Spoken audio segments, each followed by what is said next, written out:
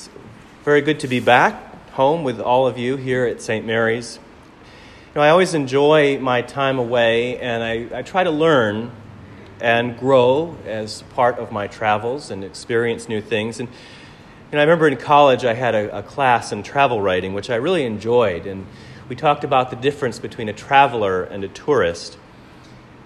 A tourist is someone who goes and checks off a lot of things on a list and is satisfied with that, whereas a traveler gets to know a place, gets to know people and meet people and experience customs and different types of things that you wouldn't normally find in your own sphere of existence. These things are very helpful, I think, in cultivating a broad and charitable view of people and things. And I paraphrase Mark Twain in that, in his very famous quote about travel and how it would really help Americans to do more of it. And I always want to come back. It's great to have a break from preaching every Sunday, and I try to get ideas of things to say when I come back based on experiences I've had or people I've met or places I've seen. And you want it to be very positive and uplifting, and I hope that it is. But I found this is, I think, the second time now that I've been away and come back, and some things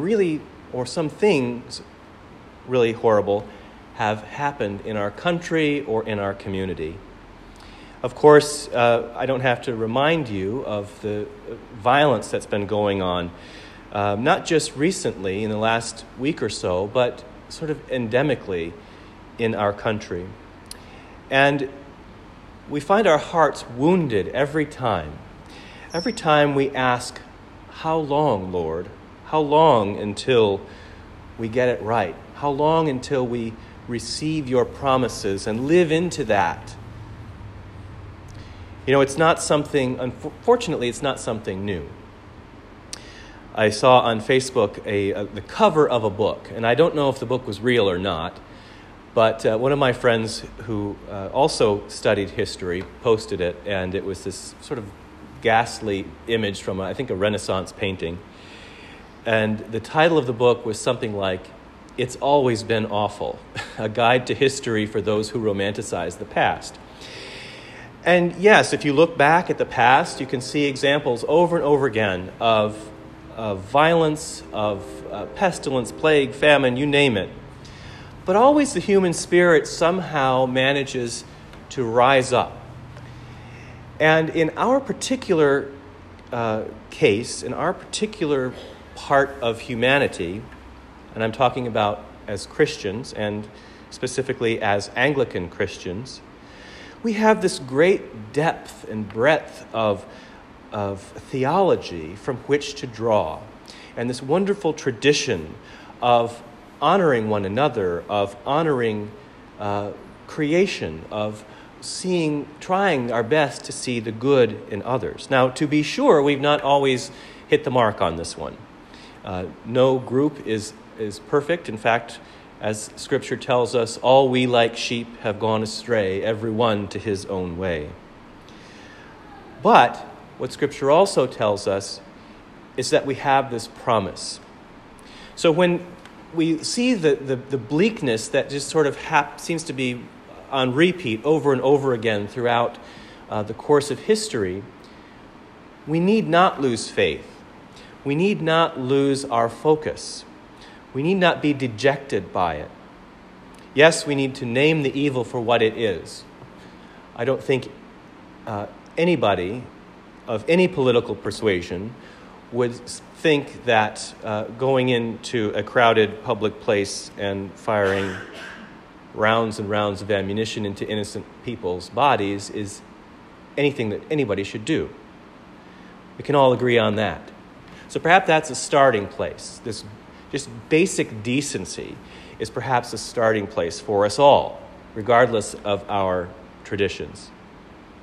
But we of the Abrahamic faith, and one of the Abrahamic faiths, and in today's readings we hear a lot about Abraham, we have this guiding star. And I'm talking about Christians, Jews, Muslims, all of us who come from this faith tradition. Now, as we sort of branch out, individually we become a little different, and we look at things a little bit differently. But we have this root in Father Abraham. Remember that old song from Sunday school, Father Abraham had many sons had Father Abraham. I am one of them, and so are you. So let's all praise the Lord. Well, in the story that we hear today in Genesis, Abraham sets out and is feeling sort of dejected. But God tells him to keep his faith and try to count the stars if you can, for that's how many descendants you will have. And so St. Paul sort of fleshes this out for us in the reading from Hebrews today. And he talks about how faith is the assurance of things hoped for.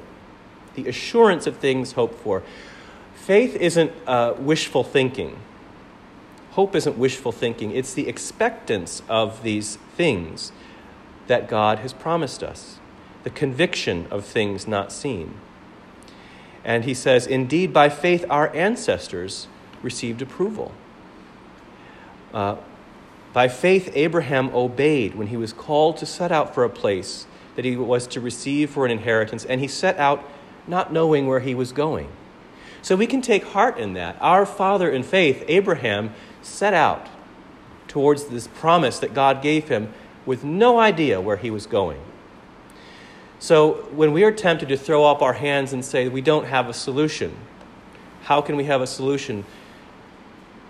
We look to Father Abraham and look to his faith and look to how he journeyed in his pilgrimage in life.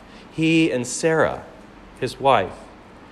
And it's wonderful to see the wording in this, to show just how God works through us, as imperfect as we are, as sinful as we are, as young or old as we are. He says, because he considered him faithful who had promised, therefore from one person, and this one as good as dead, descendants were born. As good as dead. And yet God worked through him, and many descendants were born. And he and Sarah and Isaac and Jacob died in faith, not having fully received the promises, but having greeted them from afar.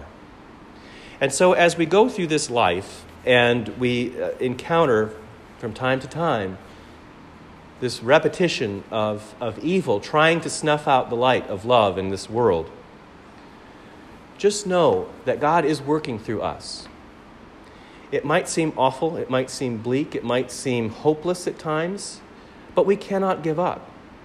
Because we have this example of our ancestors in faith, and not just them, but Jesus himself, who faced down the evil of his own false trial, his own execution on the cross, but conquered death. And in doing so, grafted us into the tree of his family, made us brothers and sisters in faith and heirs of eternal life. And he also poured out the Holy Spirit upon his church, so upon all of us, even today, and gave us that power to be his light in the world, that light which cannot be put out. And so we, like Abraham and Sarah and Isaac and Jacob, make our way. We continue our pilgrimage, and we admit, like they did, that we are strangers and foreigners on earth. We are looking not for a city made with hands, but for a heavenly country. And in doing so, as with Abraham and Sarah, God will not be ashamed to be called our God, because indeed he is preparing a city for us. Let us be those hands and feet of God in this world. And while we might not see the promised land ourselves in our lifetimes, yet we have our hope and our faith that in God's good time, all will be made right, but not because we just sat back and watched.